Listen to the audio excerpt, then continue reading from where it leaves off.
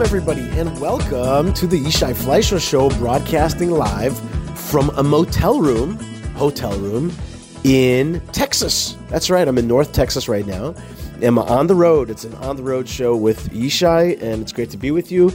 I'm doing great. I'm in a great mood. I'm a little bit sick. I've got a little bit of a sinusitis, which is something that kind of runs in the family, and it's once I get it, it's hard to get rid of. But I've gotten good advice and took a little bit of antibiotics, which I got, and whatever, and I'm doing great, and I'm in a great mood. That's the best part about it, because life is funky, life is crazy, life is wild, and it's all from Hashem, and it's all good, and I'm in a great mood, and it's great to be in the great state of Texas. Why is it great to be in Texas?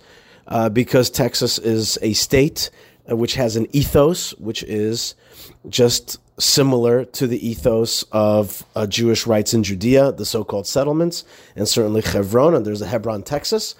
And so when I'm here, people recognize what I am and what I stand for, and it's just an easy time to talk with. And once the Gentiles understand that, the Jews do as well often.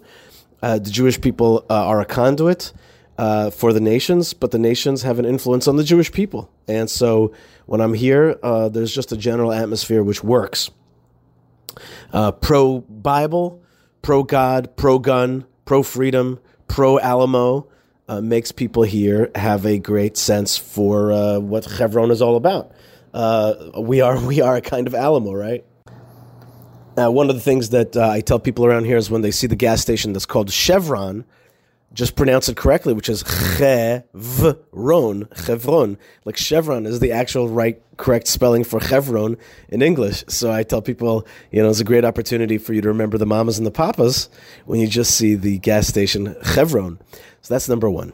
Number two is that I spoke yesterday to Bible lovers, Bible followers and Israel lovers. That's my code word for Gentiles. Who are not Jewish and do not share exactly the Jewish faith, but share in a faith born from Judaism. But I have a simple word, which is Bible lovers Bible followers and Israel lovers. And the reason I use that terminology is because I have a thing that I came up with, which is very simple. It's called let's agree to agree. Let's agree to agree. Let's agree to talk about things that bring us together and give us commonality, and thereby have strength through our commonality, and be able to fight for things together and not fight one another over points that are not the central points of what we need to get done. To that end, right after this segment, I will play my speech from yesterday's awesome gathering of almost 200 Bible followers and Israel lovers here in Texas, and it's really special to be able to speak with them. And I think you'll enjoy it, and maybe it'll be instructive and illustrative, and maybe a little bit of a Kiddush Hashem. That's what we try to do out here in this world, right? We try to bring God's name into His presence, into Zion, and into this world, therefore. Let's start a little bit with the Torah portion. But before I do that, I want to thank Yocheved Seidman, Moshe Herman, Ben Bresky, Tabitha, and Lou, who also gave me great advice about which vitamins, supplements to take in order to get back to full health. So I'm excited about that. I'll be spending some money at the CVS here today to get some good health supplements. And if you ever have advice for me of any kind, and you want to just advise me, or to ask me for something, or tell me something, please feel free to do so. I am surprisingly open-minded. It's really surprising. So write me an email, yishai@yishaifleisher.com. And I also want to thank the many great folks who have started with sharing some coffee with me by going to buymeacoffee.com/Yishai, or just going to yishaifleisher.com and clicking on that Buy Me a Coffee button.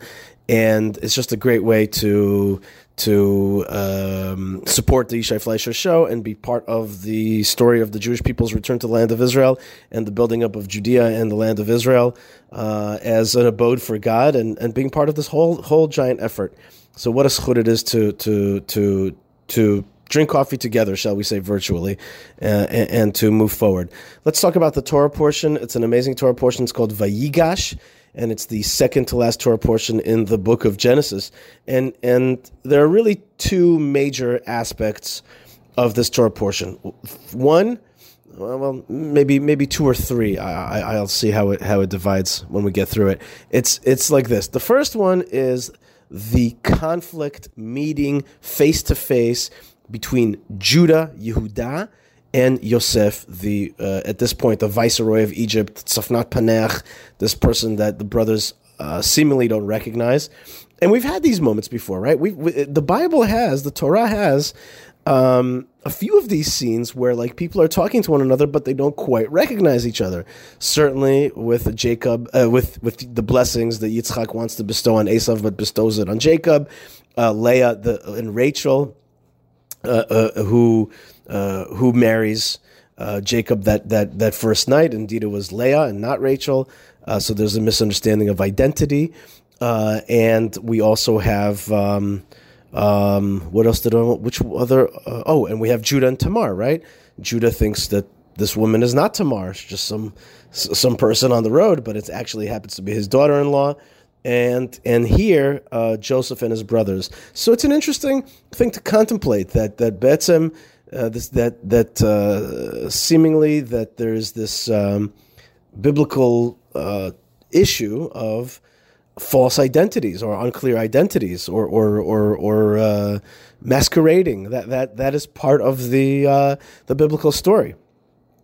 In any case, here what happened was that Yosef is telling his brothers that now he's going to incarcerate Benjamin, and he's going to incarcerate him for ostensibly having stolen this chalice, right? This copper chalice. Or maybe it's a silver chalice. It's a silver chalice, but it has the word. The reason I said copper is because it says nachesh yi nachesh, because my master uses it to divine. Or there's a question what it exactly means, but that always reminds me of the nachash nechoshet, the copper snake.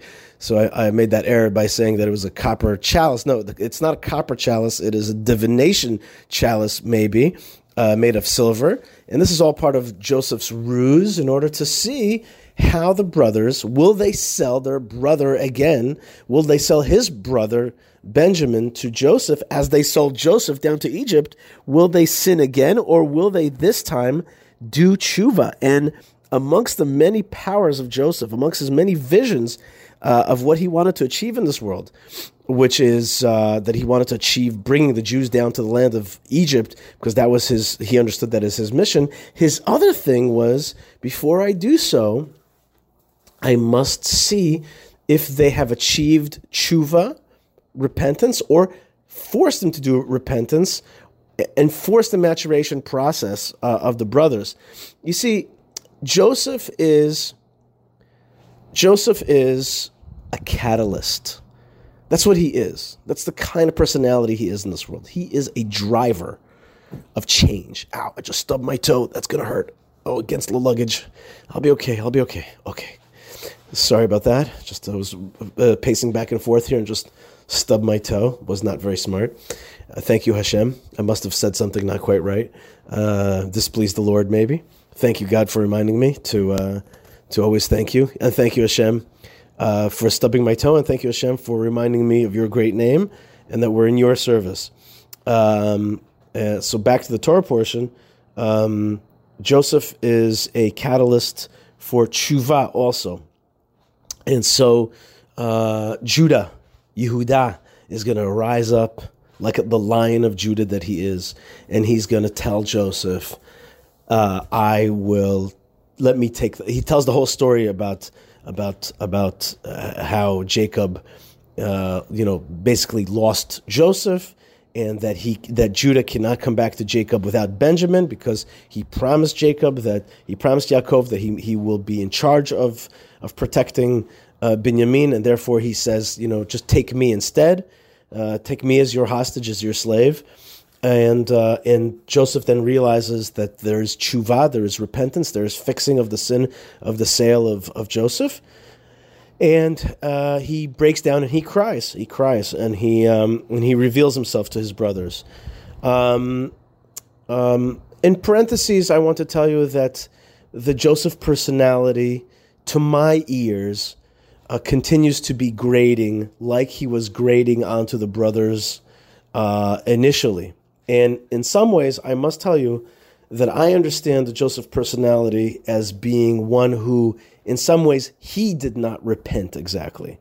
He did not repent for the sin of the favoritism of his father. And here he will continue to do things like saying things like, my father, not our father, and then showing favoritism to his brother, Binyamin, and just generally kind of showing this attitude of the continuation of the separatism and favoritism that plagued them originally, which caused the brothers to hate him.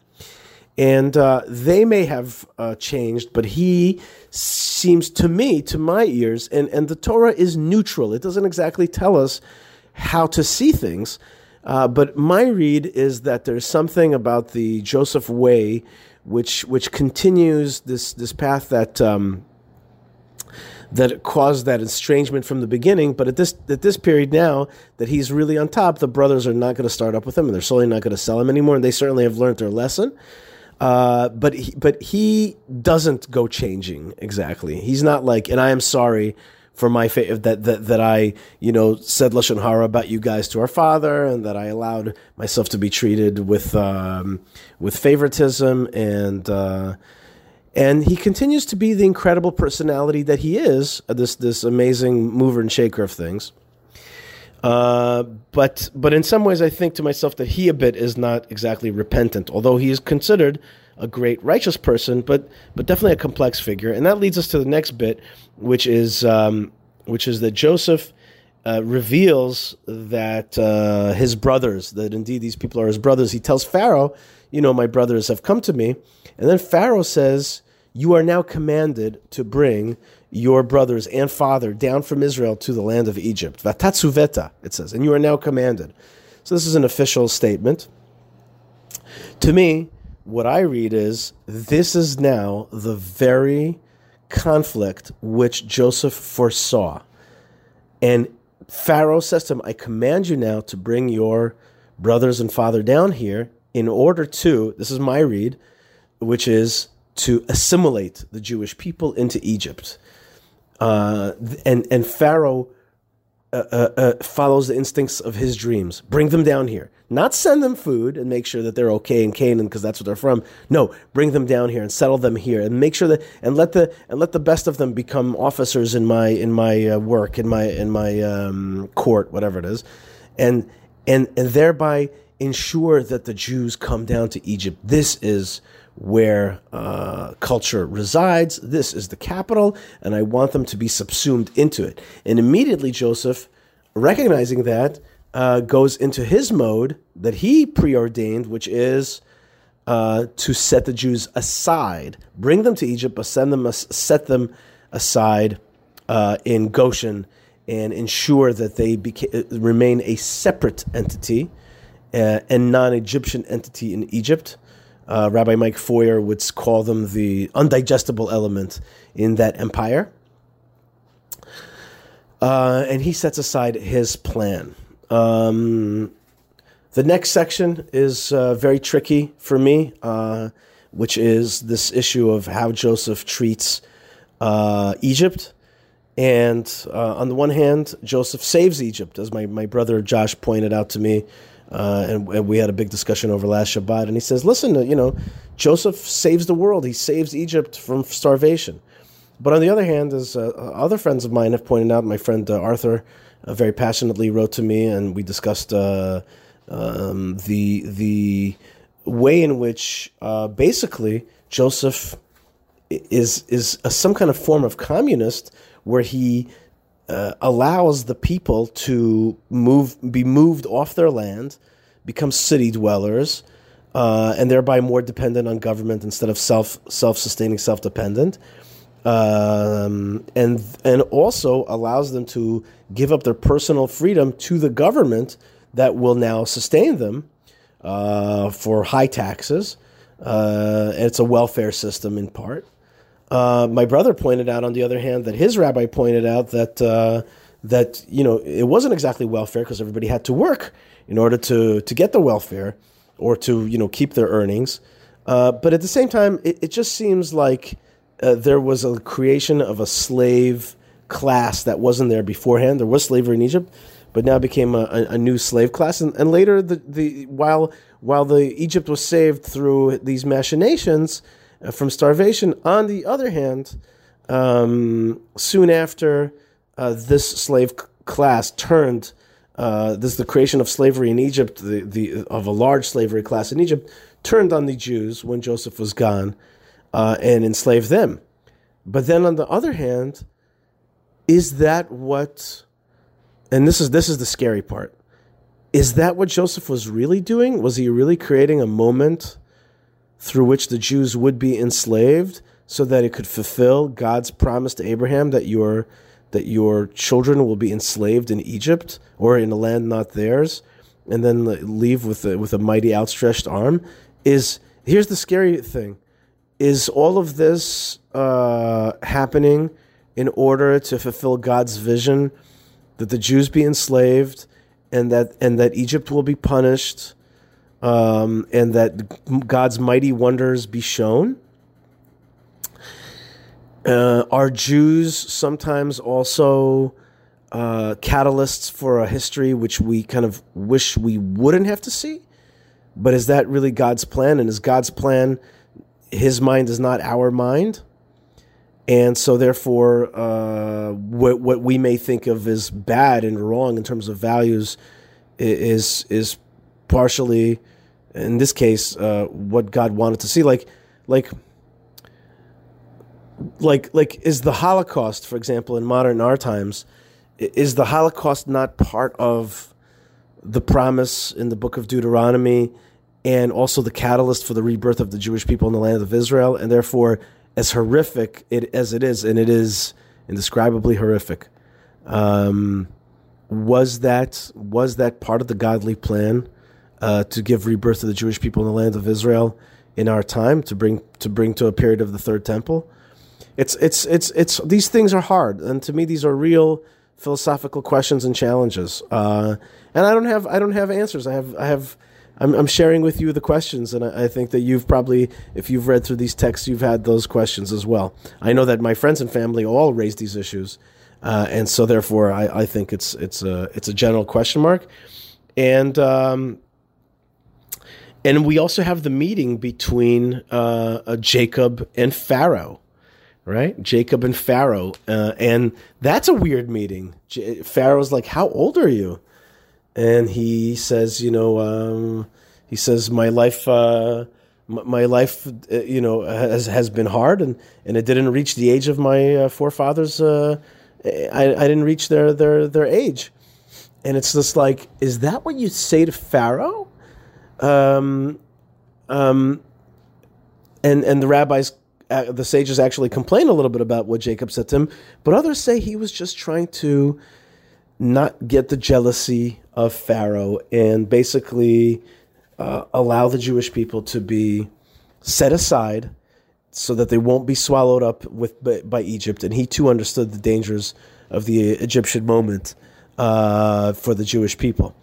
So tricky stuff, but then what we're going to see is that we're going to see the spirit of Jacob rising again and having his best years in Egypt, which I like to think of as the Florida years, right, where he's spending time in Florida with the grandkids, and the spirit of Jacob returning, and the spirit of Israel returning, and the blessings that are going to come in the next Torah portion for the children of Israel, for the brothers, each getting their blessings from Jacob. All right, folks. You are listening to the Yishai Fleisher Show. What an honor and a privilege it is to be with you. I'm pacing back and forth here in a motel room in Texas, North Texas. It's a lot of fun, and I got my tefillin on, and it's time to get on with the rest of my day. But I want to thank all of you guys. Write me an email, yishai@yishaifleisher.com. Buy me a cup of coffee. Buy me a coffee /Yishai. buymeacoffee.com/Yishai. I want to thank all the good folks that make the show happen. And I want to ask you to stay on right now and enjoy, I think, a speech of the kind that you don't hear me give a lot, because, I'm oftentimes speaking to just Jewish audiences, and yesterday having a lot of fun speaking to Bible followers, Israel lovers, and that's a special thing. I also want to thank the good folks at jewishpress.com for putting out our show every single week. Check out Jewish Press's great email, the Jewish Express. Check out my good friend Chaim's great restaurant food services called Prohibition Pickle, which they sponsor kiddushes all over Israel, all kinds of great stuff.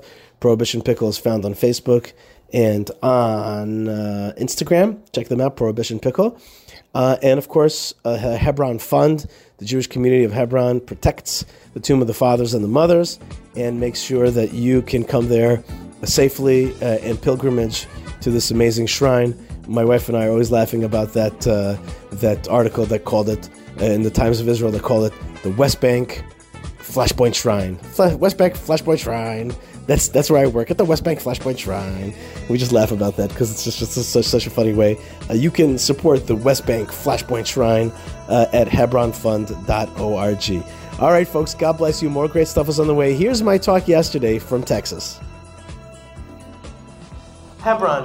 Hebron is where the tomb of the forefathers and mothers is. I want to disabuse you right now of a big mistake that you'll find it all over the world. You'll see that it's called the tomb of the patriarchs. I ask you, do me a favor, please do not make the mistake of calling it the tomb of the patriarchs. Big mistake. You'll never hear me say it. I call it tomb of the patriarchs and matriarchs, or tomb of the forefathers and mothers, tombs of the mamas and the papas. The reason I want to make sure that you don't make that mistake is because if you call it the tomb of the patriarchs, you miss the whole point. The whole point is that it's fathers and mothers together. The whole point. Wait a minute. Let's go to Mount Rushmore. Who's portrayed there? 4 American presidents. That's great. You go to the Jefferson Memorial, the Lincoln Memorial. Great folks. But those are just men.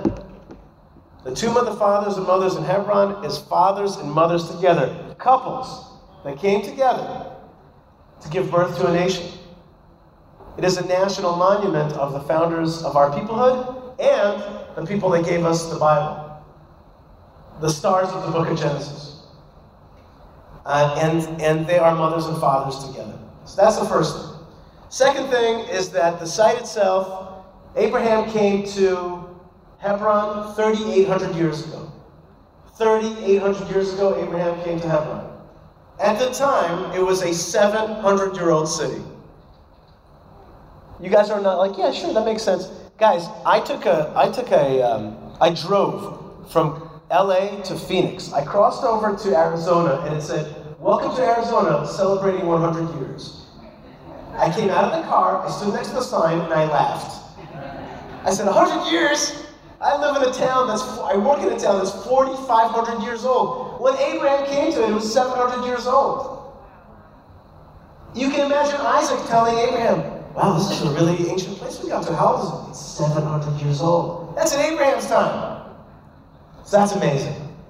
Abraham, we're going to learn about it in the Bible in just a second. Abraham purchased it 3,800 years ago, and it became a monument, a mausoleum, a shrine for the fathers and the mothers together. First person to be buried there is not a patriarch, it is a matriarch, Sarah.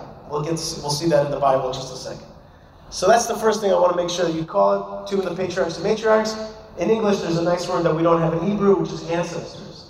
Okay, so you can just say tomb of the ancestors if you like. That's number one. Number two, the building that you see there.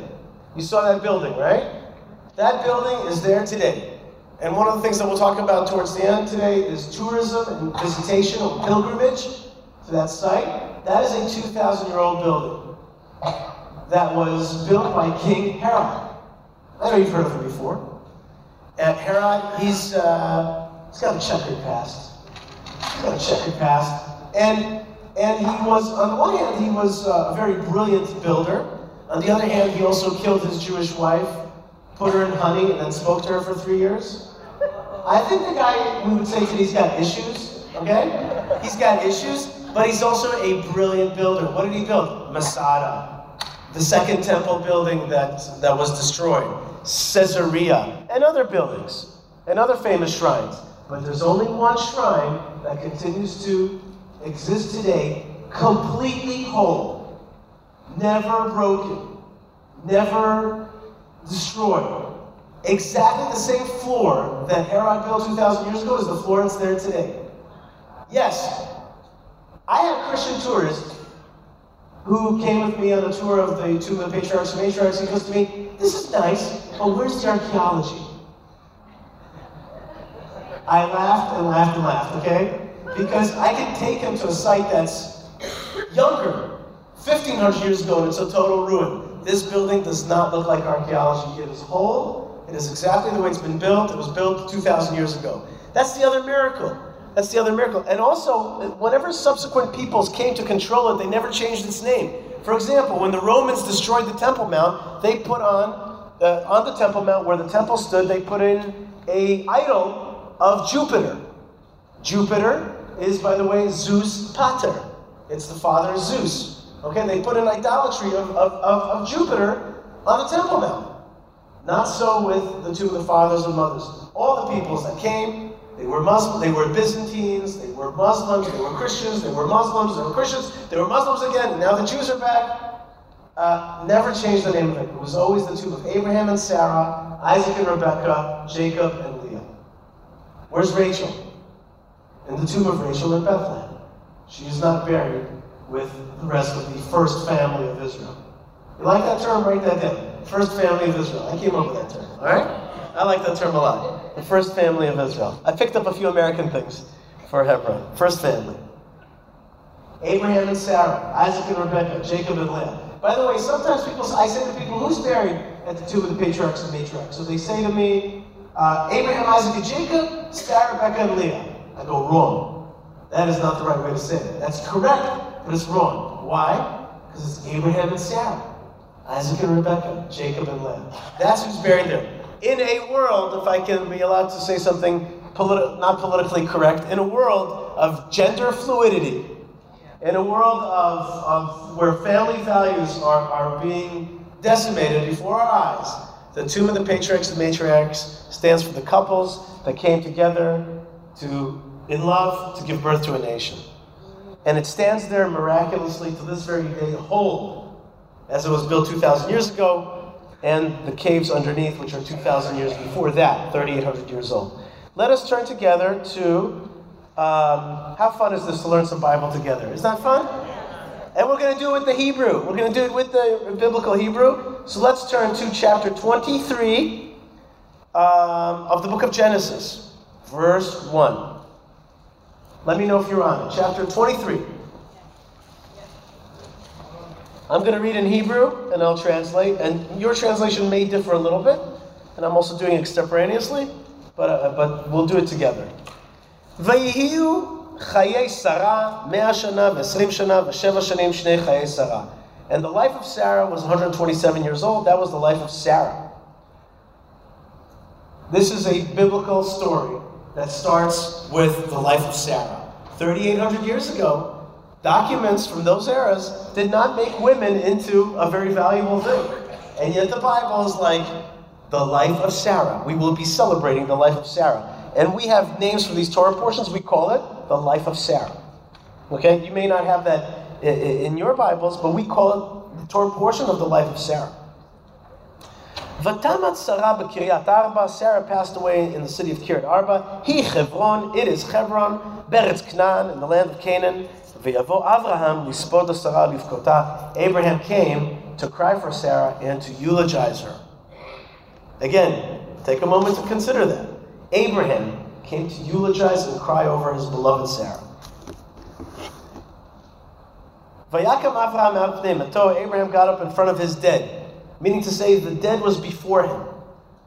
Now, according to Judaism, Abraham passes 10 tests in his life. Some people say that the ultimate test was the binding, Isaac's binding on the Temple Mount. But other people say, no, this is going to be the 10th test. And he gets up before his dead. His beloved wife Sarah is laying there, maybe covered with proper covering. And now he's going to speak to the Hittites. He speaks to the local Hittites, saying, Ger v'toshav anochi imachem. I am a sojourner amongst you. Tnu li achuzat kever imachem. Let me have a burial place amongst you. Vekbara miti milfanai. Let me bury this beloved Sarah from before me. V'yanu b'nei chet et Avraham lemor. The Hittites answered him, saying, Now, get into Middle East mode, okay? In the Middle East we haggle, right? You remember it? We haggle, right? It's not like here, they give you a price, you pay for it. In the Middle East, you haggle. So get into that mood that we're in the marketplace in the Middle East. The Hittites answered him, saying, Sham'einu Adoni, listen to us, sir. Nasi Elohim ata b'tochenu. You are a prince of God amongst us. They recognized who Abraham was, a prince of God. In our choicest burial plot, please bury your dead. None of us will stop you from burying your dead in the choice plots. What does Abraham do? Does he say, great? First thing he does is he slows it down. Vayakam Avraham, he gets up. Vayishtachu la'am haaretz livnei. He bows. Abraham bows to the Hittites. Slowing things down, giving honor. Honor is the main language in the Middle East. You gotta know how to talk honor. But he says, however, if you have it in your heart to bury my dead, from before me, now you listen to me. Please find me this guy named Ephron, the son of Tzochar. Let him give me the double cave, asher lo, which belongs to him, asher b'ktzeh sadeu, which is on the edge of the field. Bekesef maleh, full fare do I want to pay. He should give it to me for full fare, for full cost. Betochechem, amongst you, la'achuzat covered, for a burial plot. Now, ve'Ephron yoshev betoch nechet. There's Ephron, the Hittite. He's amongst them. He's sitting there. So there's witnesses. So Ephron gets up. Vayan Ephron, and Ephron answers him. Achiti, the Hittite, saying. He answers Abraham in the ears of the other Hittites, to all the people who come into his gate. Why is that important? Because the meeting place in those times was in the gate of the city. So he's standing there. Here's Abraham, here's Ephron, they're having a discourse. Everybody's listening. It's very public, there's witnesses. Notice, by the way, it says, in the gate of his city. It's Ephron's city. You'll see in a minute why that's important. What is he going to say to him? What's Ephron going to say to him? Lo Adoni, no sir, Sham'aini, listen to me. You feel it? You feel that Middle East talk? No, you listen to me. Hasadeh natati lach, I have given you the field, the ha'ma'ara asher bo, and the cave that's within it, lecha netatiha, I have given it to you. Le'einei bnei ami, in front of all of the eyes of my people. Natatiya lecha, I have given it to you. Kvor metecha, bury your dead. What's he doing? He's big. This is Ephron's big today. Abraham's asking for a piece of land. He's going to gift it to him. I am large. Look at me. I bequeath it upon you. I gift it to you, Abraham. What does Abraham do? Slows it down. Abraham bows low to the people of the land. And he speaks to Ephron in the ears of everybody gathered, in the ears of the people of the land, saying, if you are with me, hear me. I've given you, I've already set aside the money for the field. Take it from me. And I'll bury my dead there. Why does he say I've set the money aside? Why does he say that? So I'm just telling you, you guys bargainers? You guys sometimes haggle? Yeah? Can I see there's some hagglers here, okay? So I like to buy my wife jewelry from time to time. And the jeweler people, they're hagglers. So I've learned a trick from Abraham. I come into the store, if I see something that's like 1,200 shekel, but I know that it's overpriced, I want to pay a certain amount, let's say 800 shekel. What I do is I go into the store, I see the thing I like, I see the price, I walk out of the store, and I prepare the exact amount of money that I want to pay. I come to the merchant, and I take out the money, and I put it on the table, I take 2 steps back. I say, this money is yours. Now you have to decide, are you going to give me back the money, Mr. Merchant? We're not negotiating over this, the money's in your hands already. Now you have to decide what's more worth it for you, because this is real money, it's on the table, it's yours. It's not like in my pocket and maybe I'll give it to you, maybe I won't. The negotiation is now about you, and the money's in your hands. I also keep like 50 shekel extra in my pocket. If he's like hemming and hawing, I'm like, here you go. 2 steps back. breaks him every time, all right? Because to that point, that merchant does not know if you mean business. He doesn't know. So it's just arbitrary, so he wants to get the most. But once the money's laid out, the smell is coming into his nose, and he sees that object sitting on his shelf for the last 20 years, he knows this is his chance. So Abraham says, I've already set the money aside. You don't even have to feel bad. The money's yours, just take it. So Abraham says to him, Ephron answers Abraham saying to him, Adoni Shameini. No, you listen to me. Eretz 400 shekel kesef. It's a land worth 400 silver weight. Beini ubeincha mahi. What is it between me and you? Vet betcha kvo. And bury your dead. You see how real this language is? You see how true it is? Do you see how beautiful the Bible is? It's not it's really telling you the way. I'm getting goosebumps just thinking about how real it is. What is this 400 silver weight? We think it's about $800,000 in today's money. He says, 400 silver weight between me and you, what is that? Come on, it's nothing. Between friends, right? Vayishma Avraham el Ephron. Abraham listened to Ephron. Vayishkol Avraham el Ephron at the kesef. Abraham weighed out the money. The weight. Kesef means today money, but it really means silver, or it means the word shekel means today it means the coinage of Israel, but it comes from the word weight. So he weighed out the silver. Asher diber be'oznei b'nei chet, that he spoke in the ears of all the witnesses, the Hittites. 400 shekel kesef over l'socher, 400 silver weight passing to the merchant. And then the Bible says in verse 17. You guys have that verse 17? Yeah. Why don't you read it to me? Why don't you read it to me the way it says? So the field of Ephron, which was in Machpelah, which was before Mamre, the field and the cave which was in it, and all the trees that were in the field, which were within all the surrounding borders, were deeded to Abraham as a possession in the presence of the sons of Heth, before all who went in the gate of his city. Great. Whose city? No. It was deeded to Abraham. He's the subject. His city.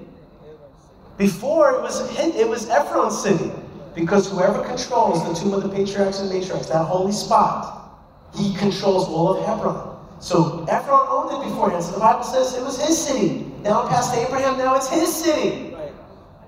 Now it's his city. And the Bible, and in the Hebrew, it's even a little bit more. You can feel it, but it's nuanced. The Bible tells you when you control the holy places, like the Temple Mount, like Hebron, like the tomb of the patriarchs and matriarchs in Hebron, like the tomb of Joseph. Then you control those holy places. You control those whole cities. And the truth is, whoever controls Shechem, Jerusalem, Hebron controls the land of Israel.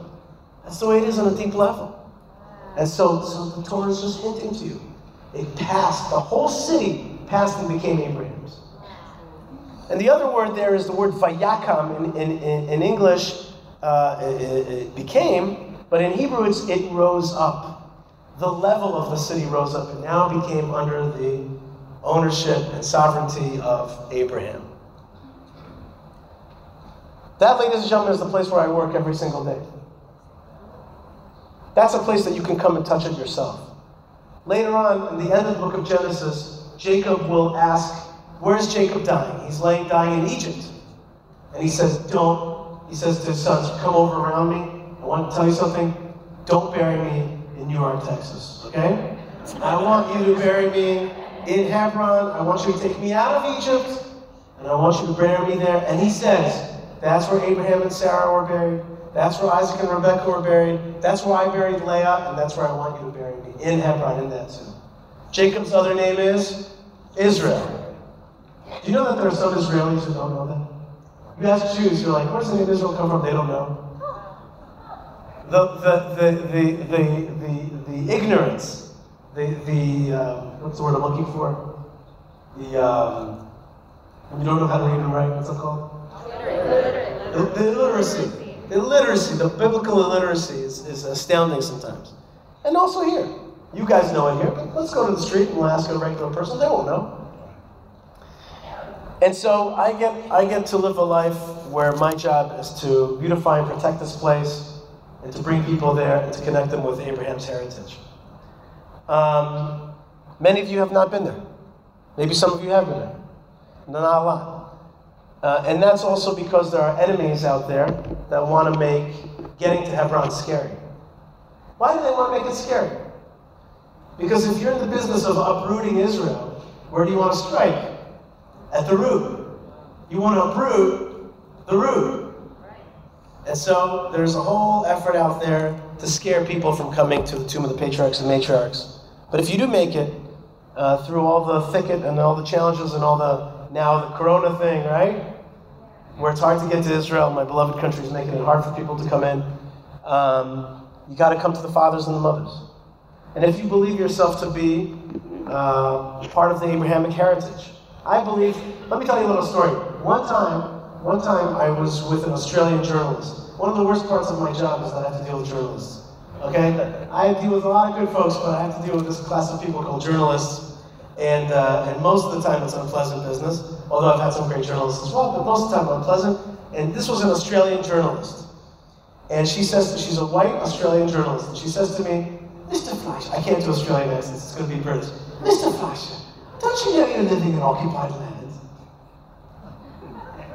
I was like, wait a minute, look, I thought to myself in my heart, I'm like, wait a minute, you're a white Australian. You're like the epitome of the people who came and took over other people's lands. You are like the epitome of a person not from there. And me, I am a Jew, a Judean. Behind me is the tomb of the patriarchs and matriarchs, my people that has been here from 3,800 years. At that very moment when she said that to me, I answered her in a diplomatic way, because that's part of the thing. So at that very moment, though, a drop of bitterness entered my heart. As it could do. It could out there. And this drop of bitterness entered my heart, and I said, what kind of world is this?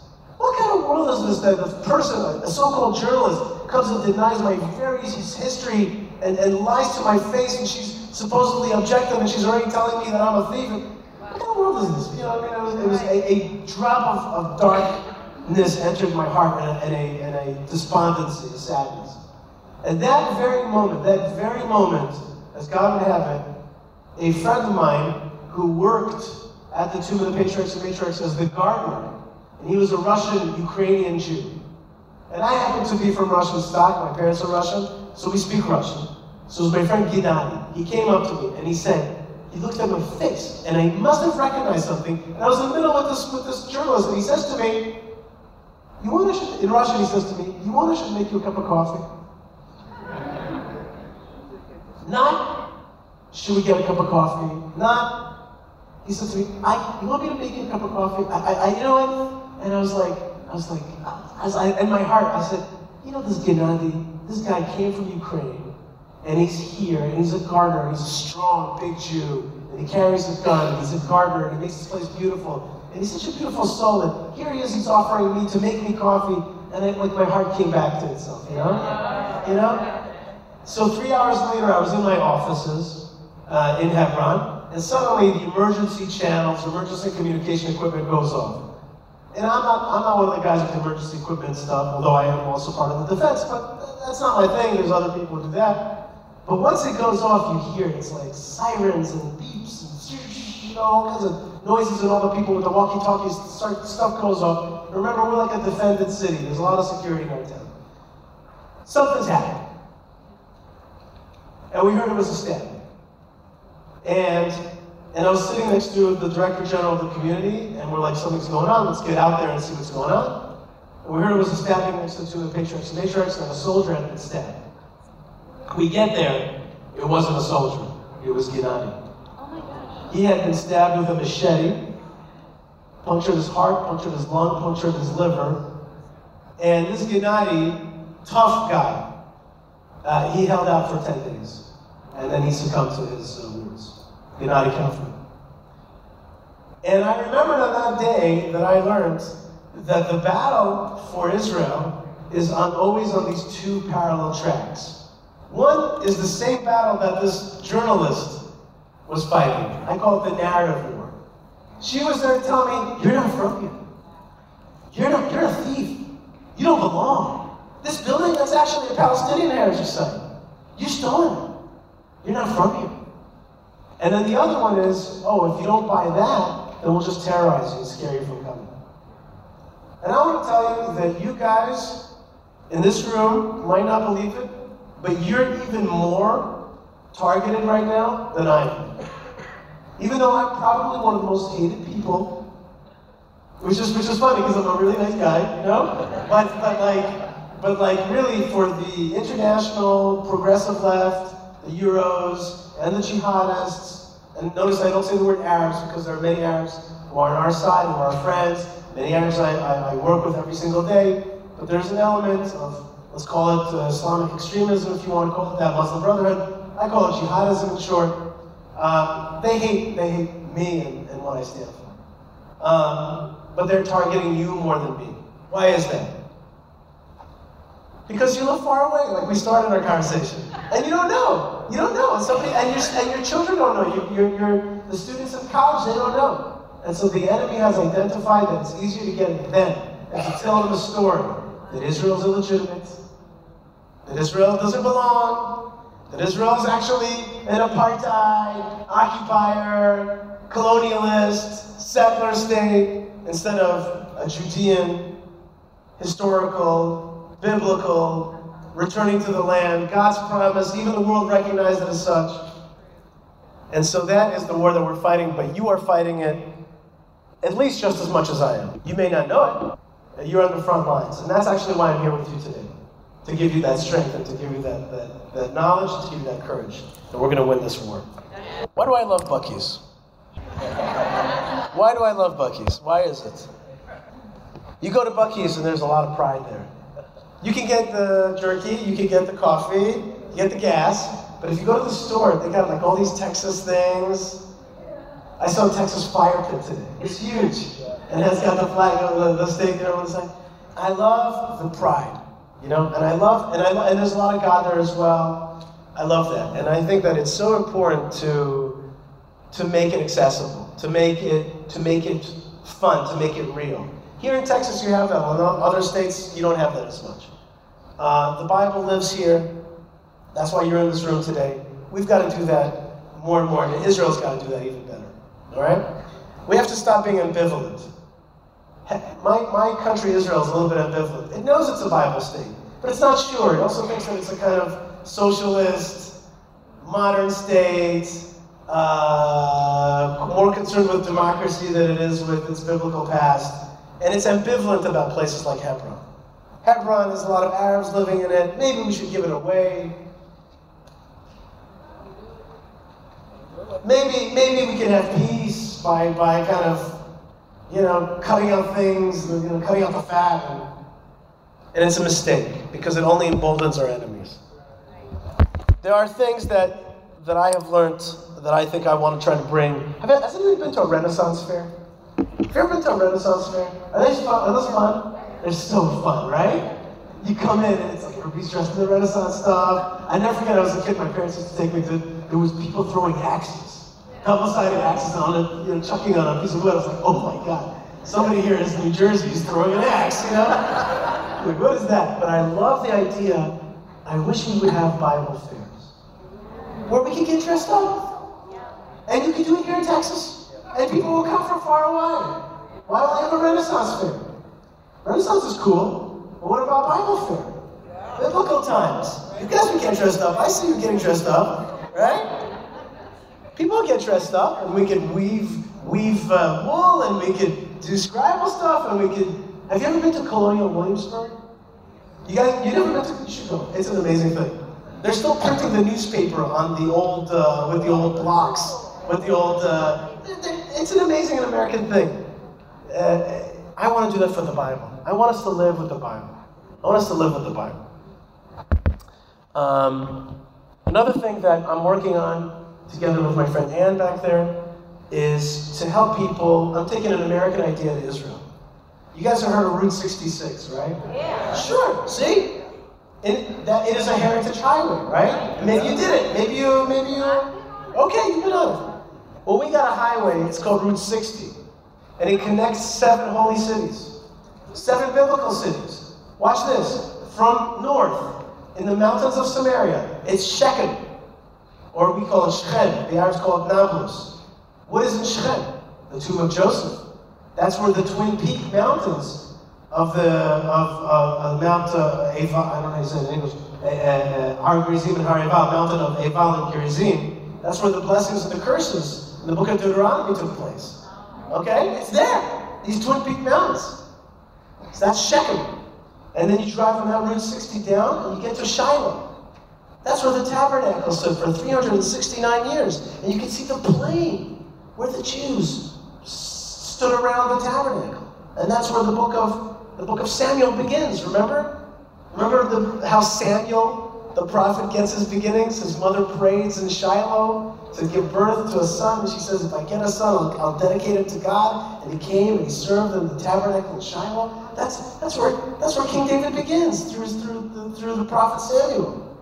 And then you go down a little bit south from there on that same road and you hit Bethel. Now when I say Bethel, I want everybody in this room to be like, when I say Bethel, I don't mean Bethel, Pennsylvania, and I don't mean Bethel Church, and I don't mean, by the way, why do people call Bethel, why are there so many Bethels in them? What does the word Bethel mean, Bethel? What does it mean? House of God. So everybody wants their church, their kindergarten, their synagogue to be called Bethel, the house of God.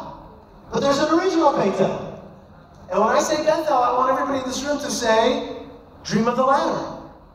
That's where Jacob had his dream of the ladder. Dream of the ladder. That's the most important dream of them all. The connection between heaven and earth. So I say Bethel, you say dream of the ladder. Okay, it's just that simple. And you keep going south from that, and there's another city. It's called Jerusalem. Yerushalayim. Jerusalem. And Jerusalem is where Abraham almost sacrificed his son Isaac. And it's where 2 temples stood. It's where King David made it his capital. We call it Jerusalem, D.C. Jerusalem, David's capital. All right, it's an easy way to remember. And you keep, so that's 4 cities, with the center being Jerusalem. And you come down on that same route, and you hit Bethlehem. You guys heard of Bethlehem? I think you heard of Bethlehem. And we're going to get to that in a minute, Bethlehem. You know I live right next to Bethlehem? You know I don't need a nativity scene. It says when I come out of my town, it says to the right Bethlehem. I'm right next to Bethlehem. And for us Jewish people, it's of course the birthplace of King David. And before that, the burial place of Rachel. We come to Rachel to pray for our troubles. Okay, we don't pray to her, we pray in her burial. That's in Bethlehem. That's where I live. I practically live in Bethlehem. My first name, by the way, is Yishai, which is in English Jesse. Jesse the Bethlehemite. You see, God knows how to turn things. He's like, your name is Yishai, so you're going to live next to Bethlehem. And you keep going south from there, it's Hebron. You know what that is, right? What's Hebron? Go ahead. What's there? 2 patriarchs? The matriarchs, see? We got it. And then finally, you keep going that very same road, and it's Bereshit. How do you say it? Beersheba? Yeah, and that's where Abraham dug his wells. That's where he taught people about the one God. It's all one highway. So we're going to take an American idea. We're just going to take Route 66, and we're going to make a heritage highway called the Israel Biblical Highway. And just like this lady said, I've been on it, you guys are going to say, oh yeah, I did the Israel Biblical Highway. Of course. So we're going to take an American idea, and we're going to bring it to Israel. We're going to connect everybody on that one heritage road. All right, now I want to get to your questions. So I just want to make one last pitch to you. First thing is, we got to make our life a little bit more bridged. Because I can tell you that this Newark, Texas is far away from Israel. How do we bridge it? How do we bridge these gaps? Little things make a difference. I want you to put up a picture of Israel in your house. Especially if you visited yourself there and you took a snapshot, go to the store and develop it. Make it into a poster and frame it. Put it in your special place. Could be Jerusalem, could be the beach of Tel Aviv, whatever gets you. The other thing is we actually have products that we sell. Within the Christian world, people get nervous about wine. Some people like wine, some people don't like wine. Jews love wine. All right? I always tell Jews, Buy a bottle of wine from the land of Israel. They sell them in the store. Not just to support Israel, to imbibe Israel, to buy the Holy Land, to drink the same water that Elijah drank. And there's other things. There's other products. Bring Israel to your life a little bit. Bring Israel into your life. Now, we have this holiday coming up on December 25th. So, and it's everywhere, right? And you guys, really, America, you know it's Christmas. You can hear it in the music. You can smell it. You can see it. All right? That's great. But you know what? I want to make a plea. Well, first thing, a little bit of a joke is that, I live in Judea and Samaria, the so-called settlements, right? So I always call December 25th is when a Jew was born in Judea. So I call it Settlers' Day, okay? You see? We celebrate when a Jew was born in Judea. Isn't that great? In the Second Commonwealth. And now we're working on the Third Commonwealth. So I call it Settlers' Day. And on Twitter, it's a lot of fun, okay? But you know what? Maybe there's another way to do it, which is, I think, a little bit more biblical, which is King David Day. Okay? You guys can ask me about the differences between our religions. You can talk to me about Messiah. You can talk to me about all these things if you want. But I always say, let's agree to agree. To agree. Let's agree to agree. We have a lot that we agree on. Let's agree on those things. Let's agree to agree. We got tons to agree on. Don't be so Jewish in finding a way to disagree, okay? Let's agree to agree. There's a lot that we can agree on. So let's agree to agree. And we have so much that we can agree on. But you know what? Maybe December 25th means different things to us. But we can agree that King David is important to us, that Bethlehem is important to us, that King David was born in Bethlehem. And so I ask you to pivot just a tad from the Americana of Christmas and put a little Judea into it. Put a little thought of King David into your heart. I want to bring King David into this world a little bit more. I want to bring him down a little bit more. I want to bring him, when we say down, it's a Jewish way of saying, we say draw him down. Okay? I want to make him more in our consciousness. If you talk to Arabs about King David, they're like, oh, I respect King David. You have a strong leader. There's something about King David. It's a great personality that can bring us together. There are certain personalities that can cause us a little bit of division. But if we talk about King David or about Abraham, it brings us together. Let's put King David into our hearts a little. All right? Let's stand with King David. Let's be his soldiers. He is the founder of the Messianic line, isn't he? Okay, so let's bring King David into our heart a little bit, and that's what I'm doing. I'll finish off with this. I think it's important to have a personal mission statement in life, and I share with you my mission statement. And this is what drives me every single day, and why I hauled my body all the way from Israel and got here to today. I have a guiding principle, which is we say it in a prayer in Judaism every day, which is, "Blessed are you, God, King of the universe, who returns his presence to Zion." My job in this world, I believe, is to help and be part of the effort to draw God's presence back to Zion. That's the ingathering of the exiles, that's building of Jerusalem and places like Hebron, that's bringing the Bible back and into consciousness, and there's enemies out there. They want to completely take everything I just said and take that apart. They don't want the Jewish people coming back to the land of Israel. They don't want Jerusalem to be built. They don't want the Bible to be taught. You know that. And so that's my personal goal in life, is to work for God. I don't wait for Messiah. I work for Messiah. Okay? I try to be on his team. If I could be a lower officer in his army, I'm thankful. That's what we also say in Judaism. We say, just give us a part in your great mission. We say, give us a part in your Torah. Give us a part in your holy mission. And that's what I think that we're living. We're living in a time of a great opportunity. Wow, what an opportunity. World War I, World War II, rebirth of the Jewish state, miraculous wars, the Hebrew language coming back, the land of Israel flourishing, people around the world hearing that call. And yet there's this contra-force. You guys would call it Satan, right? Get behind Satan, right? You would say. There's an effort out there to darken that great light. And we're going to fight that. We're going to bring that light out to the world. Yeah. So God bless you, folks. Let's be strong together. And I will give, I have some time. Do I have some time? Am I on? Oh, there I am. Just, if you need to go, go. If you want to stay, Yishai is going to answer questions. Also, Yishai is speaking tomorrow night at Glenn Beck's studio, the Mercury One Studios. And if you would like to go hear Yishai speak tomorrow night,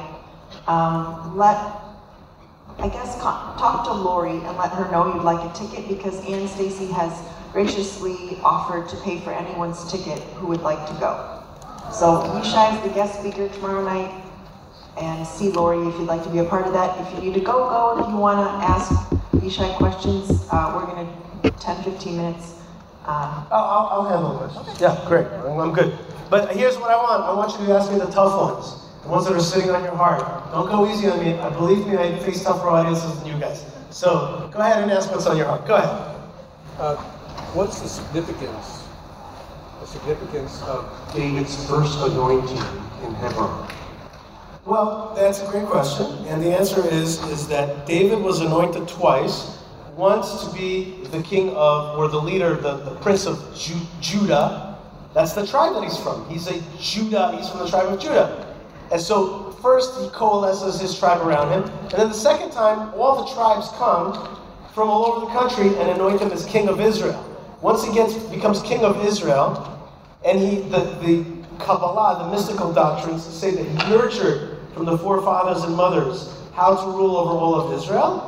When he's done with that, he moves to Jerusalem, this neutral capital, a new capital, which is not Hebron, which is the capital of Judea. And he now gets anointed by all of Israel, and he moves to Jerusalem to rule over all of Israel once that period is finished. He was king in Hebron for 7 years and moved to Jerusalem for 33 years. Yes? Do you believe that the temple will be rebuilt in our lifetimes? And second part of the question, can you help us take a trip to Israel? Can you get us access? Great. First thing, all the folks that want to go, I just want to thank you very much for being here. Thank you very much. Have a great day. God bless you. One second. I got to answer your question. He asked about this little thing called the third temple, so let's give me a chance to answer that. I 100% believe that within X number of years, and it might be 50 or it might be 100, there will be a third temple in Jerusalem. I have no doubt on that. You can wake me up in the middle of the night and ask me, is there going to be a third temple in Jerusalem? I am certain of it, and I know the spot. It's the spot where the other two temples were. How is that going to happen? I don't know. But we're working on it. It's the spot where the Golden Dome is. The Muslims did a great job of keeping that spot nice and bright, and you know exactly where it is. That's the spot where the Holy of Holies was, on top of the foundation stone. That's the place. How that's going to work out, what fireworks will take place, I don't know. But it will be there. And I am certain that, I'm just telling you, my rational mind tells me it's about 100 years ago. Okay, but maybe I'm wrong. Maybe, you gotta wait, you gotta be excited about it for today, but there are processes in motion, and they are unstoppable. They are unstoppable processes. They will be slowed down by various efforts, but the eventuality is inevitable. There will be a third temple. With regard to flying to Israel, you must, and I have to say to you that there's no way that a believing person should not visit the Holy Land. Every believing person should pilgrimage to the Holy Land. And if they haven't lived. You got to pilgrimage to the Holy Land. It's obvious. It's what the Bible's about. And even the book of Zechariah, at the end of the book of Zechariah, tells us that the Gentiles will come in pilgrimage to Jerusalem on the Feast of Sukkot. But in any case, the message is clear. A person's got to come and face the God of Israel in Jerusalem. And of course, visit the fathers and mothers in Hebron. It's like you have to do it, or else you didn't live it. You didn't fulfill that calling. Now, how to do it today? There's this crazy thing called Corona. I'm not going to get into it now, and there are limitations, but it'll break. It will break, and we are somewhat thankful for Corona because it's made the heart grow fonder. People know. You know what? They don't think it's like Disney World. I can go to Israel anytime I want. No. It's a holy place. It's not always open to you. And next time when the door opens, you better use that opportunity. I expect that when this period is finished, there'll be a flood of people coming to connect to Israel. A lady, please.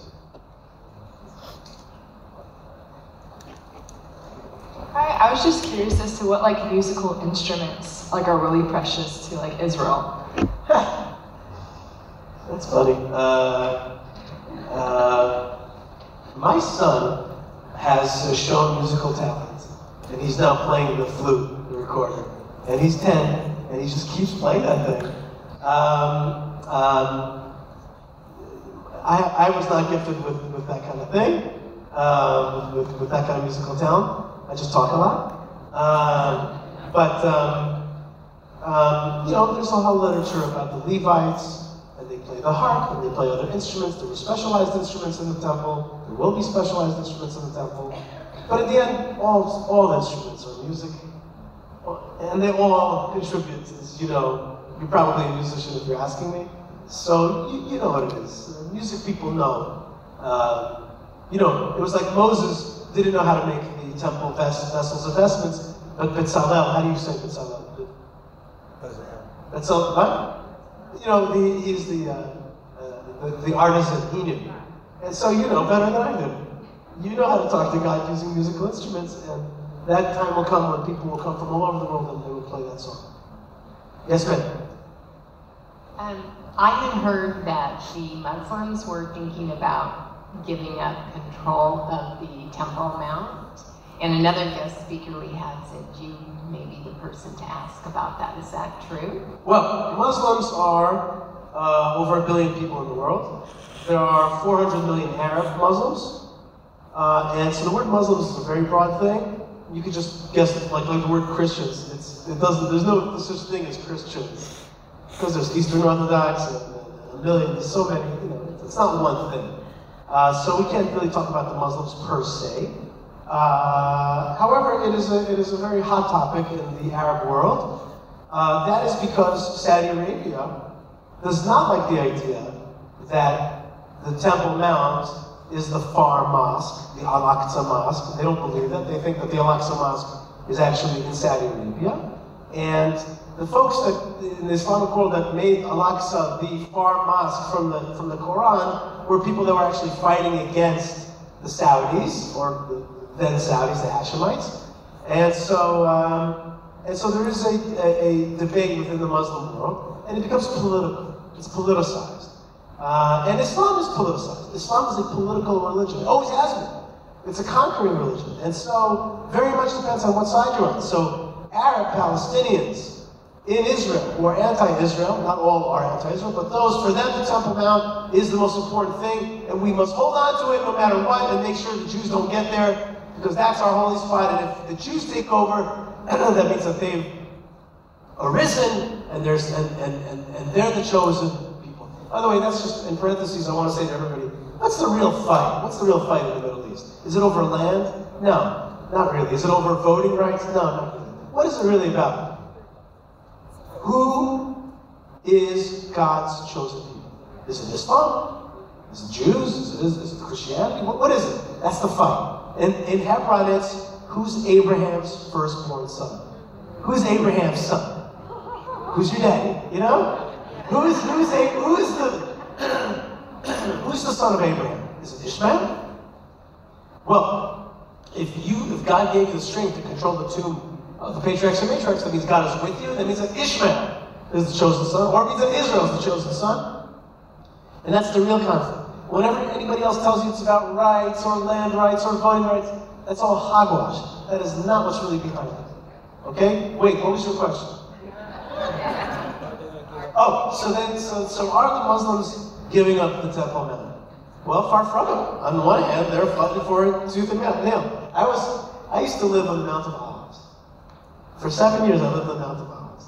And it's a long story about how Jews live there, but Israeli Jewish cab drivers don't like to drive there. So after a while, I started not looking for Jewish cab drivers, but for Arab cab drivers. And I found that with Arab cab drivers, it's the best conversations. Arabs are very afraid of what other Arabs think of them. But in the cab, one-on-one, they let you know what they really think. And one day, a real bearded guy with a big white skull cap, pulled up, and I'm like, this is great. Now we're gonna have some fun. So I go, where are you from? He says, Isawiyah. It's a neighborhood in Jerusalem which is known for its jihadism against Israel. I go, why are you guys making so much trouble? He goes, you guys don't give us our rights, you deny us our land. I'm like, you know what, I would give you all residency as long as you follow the laws of Israel and understand this is a Jewish state. He goes, okay, that's fair enough. He goes, but the Temple Mount, the Haram al-Sharif, he used the Arab term, that's a red line. The Temple Mount's a red line. We can't let you have that. I said, you know what, it's a red line for me too. So he went silent. I said, I have an idea, let's have a war. We'll fight about it, and whoever Allah decides wins, we'll win it. He became silent. He stroked his beard like this. I talked to him in his language. I said, we'll have a fight over it, and let's see who Allah decides. And that's our way to speak to them sometimes. They by the way, don't understand secular language. They understand God language. And so there will be a battle for that. And the way we're going to win that battle is by being clear about what we believe is right.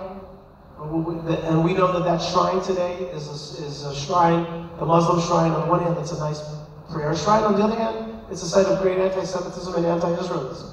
And that's because it's unjust. It's the site of 2 temples, and it will be a site of the 3rd temple. When that justice is served, then there'll be peace. There'll be peace through assertion of our rights and our justice. Because they'll accept it, because they'll know it's true. Yes? Final questions, my friends. Don't be embarrassed. Come on. Where's the telephones? Come on, don't hide. Yes, ma'am. I don't have a tough question. I just missed what was the shrine that is still existing? I missed the name. Well, the shrine that's existing is the tomb of the patriarchs and matriarchs in Hebron. Oh, that is it. That's the shrine that's in existence. It's in Hebrew we call it Machpelah, which means the double cave.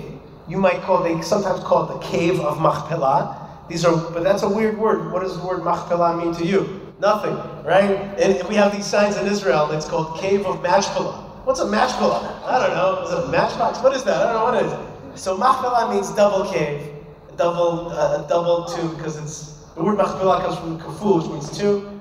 But in English, the term should be tomb of the ancestors, tomb of the patriarchs and matriarchs in Hebron. Okay, thank you very much. God bless you guys. Thank you so much. So wonderful to be with you. And we'll see you soon. We'll be stronger together. Yeshua, may God bless you in all of your ways. And we'll see you in the land of Israel soon. Shalom. All right, folks, you are listening to the Yishai Fleisher Show. I hope you enjoyed that talk from Texas to Bible followers and Israel lovers, Gentile friends here in beautiful Texas. And that's it. I got to get back to my trip here. And I'm wishing you lots of love and lots of blessings from Texas, which is the other Lone Star State, but of course channeling the land of blessings, which is the land of Israel and the rebirth of the Jewish people in the land of Israel, all for God's glory, so that God's presence can be channeled through Jerusalem, through the land of Israel, through Hebron, to the world, for His presence to be seated in a place of honor in this world, so that humanity can come to a greater consciousness and follow Him. It's an amazing period that we're living in, and we have to be so excited and so heated up about it, so thankful for every moment. I am thankful for you out there, and I also want to thank Ben Bresky, Tabitha, Yocheved, Moshe Herman, and Lou for helping making this show happen. So I'm sending you blessings and a yeehaw from Texas, and y'all come back now, you hear? And shalom.